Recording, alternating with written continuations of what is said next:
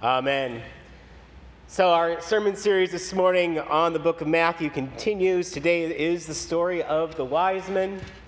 And we're going to read from chapter 2, verses 7 through 12. It's actually verses 1 through 12, which is the wise men's story, but we're just going to read a part. And it's printed there in your bulletin. Again, Matthew 2, starting at verse 7. Then Herod secretly called for the wise men and learned from them the exact time when the star had appeared. Then he sent them to Bethlehem, saying, "Go and search diligently for the child, and when you have found him, bring me word so that I may also go and pay him homage." When they had heard the king, they set out, and there ahead of them went the star that they had seen at its rising, until it stopped over the place where the child was. When they saw that the star had stopped, they were overwhelmed with joy. On entering the house, they saw the child with Mary, his mother, and they knelt down and paid him homage. Then, opening their treasure chests, they offered him gifts of gold, frankincense, and myrrh. And having been warned in a dream not to return to Herod, they left for their own country by another road. This is the word of the Lord. Thanks be to God. So in looking up what to talk about with the wise men this morning, what I found was that there's a lot of interest in what the star was. You ever heard this stuff before about what is the nature of this thing? Because, sometimes we may think it's just the northern star, but consider what the text is actually telling us happened here. It shows up in the sky, but it's not just in the sky. It shows up and it directs the wise men. So they see this thing moving, and they follow the thing that is moving, and it's when it stops that they know that Jesus is underneath it. So it's not just any old light in the sky that has shown up. There's actually this movement that is directing the way they're going on their journey. So there's a lot of conjecture about what this could possibly be. One entire article said, well, some people think it was Halley's Comet. You've heard of Halley's Comet. And it sort of makes sense, because a comet is a light in the sky that moves. But the problem is that Halley's Comet doesn't last long enough, right? You are these guys from somewhere in the Middle East who are traveling to Jerusalem. And note that difference here. We know Jesus was born in Bethlehem. In Matthew, that's not where the Magi show up. They show up in Jerusalem. That's where Joseph and Mary are living at this point. It's an interesting note. But just side note on that, they end up following it to Jerusalem. So you couldn't actually be Halley's Comet. And Halley's Comet would have been around the year 11. Historians think that Jesus was probably born more around year 33, that we misrepresented the numbers in a way, that he was actually born later. But anyway, Halley's Comet maybe, but it doesn't actually make sense. So another theory goes it's a supernova. Supernovas are those stars billions of light years away that have existed, and they have ended their lifespan, and they're about to blow up, or they have blown up. And so you get this bright light that travels billions of years towards us, and when it gets here, you see this flicker that gets bigger in the sky, and it's temporary. Not necessarily that it moves, which is kind of a problem, but just the idea that it could be there for a moment, for a while, and then disappear, because the star lived, it blew up, it died, and then the light disappears. Another theory goes that it's actually that the planets aligned, right? So the sun shines off of other planets in our solar system, like Jupiter and Mars and Venus, and so when those planets, from our perspective, in their orbits, all end up in the same line, the light that shines off of them gets particularly bright for a while, and then it fades. And that would actually work, because in that alignment, if you were to actually watch those planets, confuse them for a star, you would actually see the most movement of those stars, right? Because they're orbiting around the sun. So they move in the sky much more than the actual stars. It's kind of fun to contemplate what that is. But I guess my question for you this morning is, do you think Matthew was worried about that? Every biblical writer and every reader of the Bible has one primary task. And it isn't to try and figure out the physics of the cosmos and how it plays out in our stories.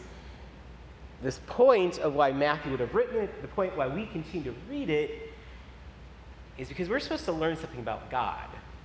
And whether it's a supernova or a comet, or whether it's the planets aligning or something else altogether, you understand by the end, the time you've maybe come to a determination or what you think it might be, have you learned anything about God? Not really. Well, maybe. Maybe. You can imply some things about God. You guys remember the show Bewitched? Remember that show? When I was a kid, it was in reruns, and so we would watch it almost every single morning on TBS. And so you know that it had a lot of camera tricks in it, right? Samantha was the character, and Samantha was this witch who would twitch her nose, and then they'd do these camera tricks. So she'd be in one shot, and then suddenly she'd be in a whole different shot. Or a different character would be in the scene with her, and then poof, they'd disappear. Or she'd be able to manifest another person, like she had another character that she played, and they could do those camera cuts where they'd put on wigs, and it looked like they were talking to each other back and forth. But really, it was the same actors, just camera shots. That's called illusion, and it's a storytelling trick. And there's nothing wrong with it. I mean, great storytellers, I don't know if Bewitched is a great story, but you understand that great storytellers understand how to use their medium to get your attention and keep your attention and to do those things that, kind of fascinate and make you wonder. And so you could say, well, that's the God we have in Matthew here. It's the God who's the great storyteller. And I, for one, always think God is a great storyteller. And God understands physics. God can do something like billions of years ago, let a supernova happen so that on the day that those magi need to go and find baby Jesus, that light is there in the sky. That could all be, sure. Is that what Matthew wanted us to know? Is that what's being revealed by God, or why God would bother to continue to make sure that we heard this story for 2,000 years? I love the idea that God's a great storyteller, but the problem with God being an illusionist kind of storyteller is this. Another word for illusionist is also trickster, right? And it's a different set of ethics behind it, but in storytelling, there's this archetypal character type called a trickster. And here's how they're defined. They have intellect, they have secret knowledge, and they use it to play tricks or otherwise disobey normal rules or defy conventional behavior, right? So you get characters in stories that are the trickster of the story. In Matthew's story, is God the trickster, who just kind of has a secret knowledge about how stars work and how the cosmos works and the planets work. And God's using that to God's advantage. Storyteller or illusionist or trickster. What is the nature of the miraculous thing that the wise men are part of? I tried to look up some other kinds of ideas about miracles, because there's something miraculous about this story. And what I found is that a lot of people will use that word, it was a miracle, to describe things like this. Their child gets really sick, deathly sick. They bring the child to the hospital, and over the course of the night, the doctors think that they're not going to survive, but then in the morning, the child wakes up and is fine and gets to go home, and people go, it's a miracle. Yet, is it? Or is it like the ancient people looking up at the sky and just not understanding that those were planets, or supernovas, or comets? Is it a miracle, or is it just that we don't know what happened yet? That someday, through our own investigation of human biology, we will understand how those miracle stories happen. See, that's the word you got to watch out for here. Yet. We go back and we get interested in the story of the star, and then we realize that what all those solutions to it are just stories of we don't know yet. They didn't know yet. Give it 2,000 years and we'll understand that through telescopes a lot more than they did then. We say miracle right now about medical stuff. And the truth is, there's a really good possibility that someday it'll just be them looking back and say they didn't know yet. Here's what I want you to take away today and remember about this story. Don't let the possible get in the way of God. I don't think Matthew tells this story. I don't think God keeps this story around and makes sure that we keep hearing it. I don't think we keep listening to it because God says, hey, miracles are just what's possible. That I'm a storyteller and a trickster and a great physician in the sense that I just have secret knowledge you don't have. That's not why we got told this story. We didn't get told this story to just remind us that someday something will be possible, we just don't know it yet. Matthew told this story, I think, for the opposite of possible, for the impossible, for the idea that God can do the things that none of us can do. And there's not a yet to it. There's not a someday through our innovation and technology we will get there and we will understand it. No, it is impossible. That's the God that we're supposed to learn about from Magi. A light shows up in the sky, call it a star. It has the ability to move and direct the course of those wise men. And it's the impossible, not the possible. It is not just a story about something they did not yet figure out. It is a story about the impossible happening and the God of true miracles being part of this world. Think about it. That's a story that we've been getting told so far already in Matthew. We get these moments. A virgin is pregnant. That's what? Impossible. Angels appear in dreams and protect Joseph and Mary from bad things happening. Sounds somewhat impossible or improbable. The king wants this baby to die. And the wise men don't know it. It's impossible that the king doesn't get the king's way. It's impossible that a light moves across the sky. Can you imagine what the modern interpretation would this be if it happened now? Somebody would be like, it's a UFO. It was the aliens. They were doing it. And someday, possibly, we'll get it. We don't know it yet, but we will. No. The power of the story is the God of impossible things, being capable of doing them in our midst. True miracles. Ones that we will never pull off no matter how great we become. The logic behind that really, really matters. The Jesus we are about to encounter is more than just a great hero. I remember the TV show also, another one I watched as a kid in reruns a lot was MASH. And I particularly always liked the relationship between Hawkeye and Radar. Remember these two characters? The older doctor with all the experience and who was really fun but smart and really great at his job. He was the hero of MASH. And then you had Radar, who idolized him. And I don't remember the specific scene or the specific story, but I do remember a moment when Hawkeye failed to live up to Radar's expectations. And there's this beautifully written scene where Radar gets so mad at him and says, Hawkeye, you did it wrong. I can't believe this. You let me down. And Hawkeye looks back at him and goes, you can't put that on me. You raised me up to this pedestal, but that is not who I am. I am a human being just like you. Understand the logic behind God needing to be the impossible and not just one of our heroes. When I was growing up, Bill Cosby had the greatest sitcom on earth. He was America's dad. He was one of the heroes in the world. And look where that turned out. You put a person on a pedestal and they fall.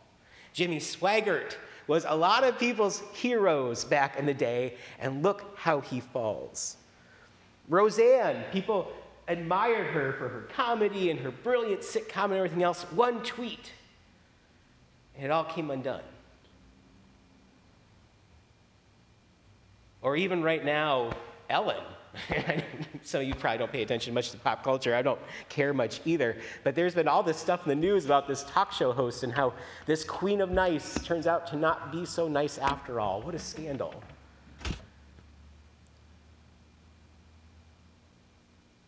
When we idolize those who are just good at the possible, we're also going to find out that they're just human. And they're going to make their mistakes, and they're going to fall down.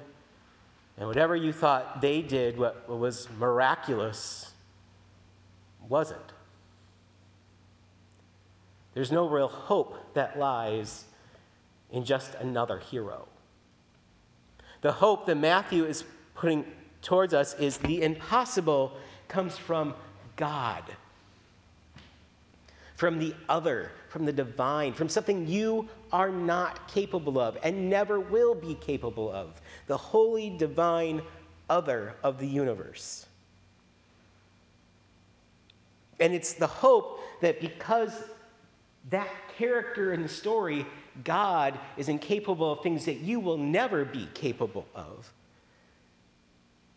that through that you can have real trust and real hope that something that is impossible could happen in your life. Not just that a hero will come along and do the thing that you're just not good at, but that the hero of the story will be the one who does the genuinely impossible.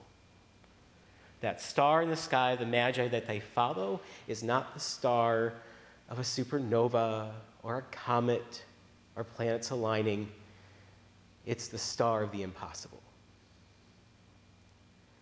Allowing ourselves to embrace the not knowing of it, the unexplainable of it, the moment of awe and otherness is the point. Again, understand what Matthew's up to and what God is up to too. You go, that's impossible. And God says, that's my specialty.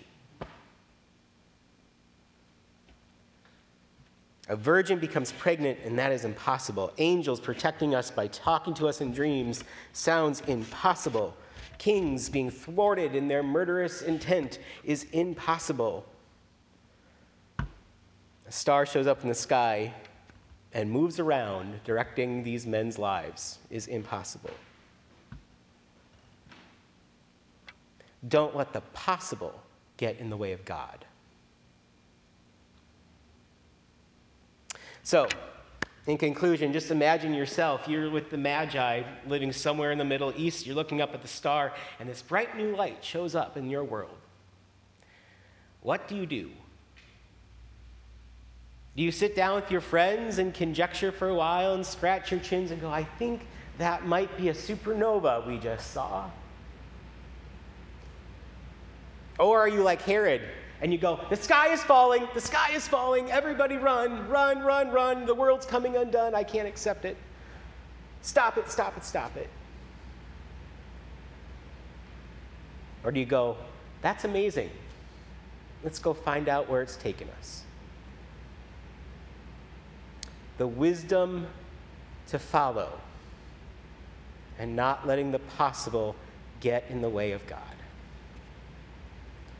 Let us pray. Heavenly Father, thank you this morning that you are the God of impossible things.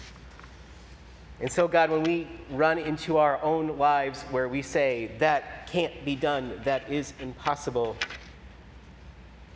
remind us of these stories and these moments when the truly miraculous happens, and we realize that you are the one looking at us by our side, saying, the impossible is my specialty. In Jesus' name we pray. Amen.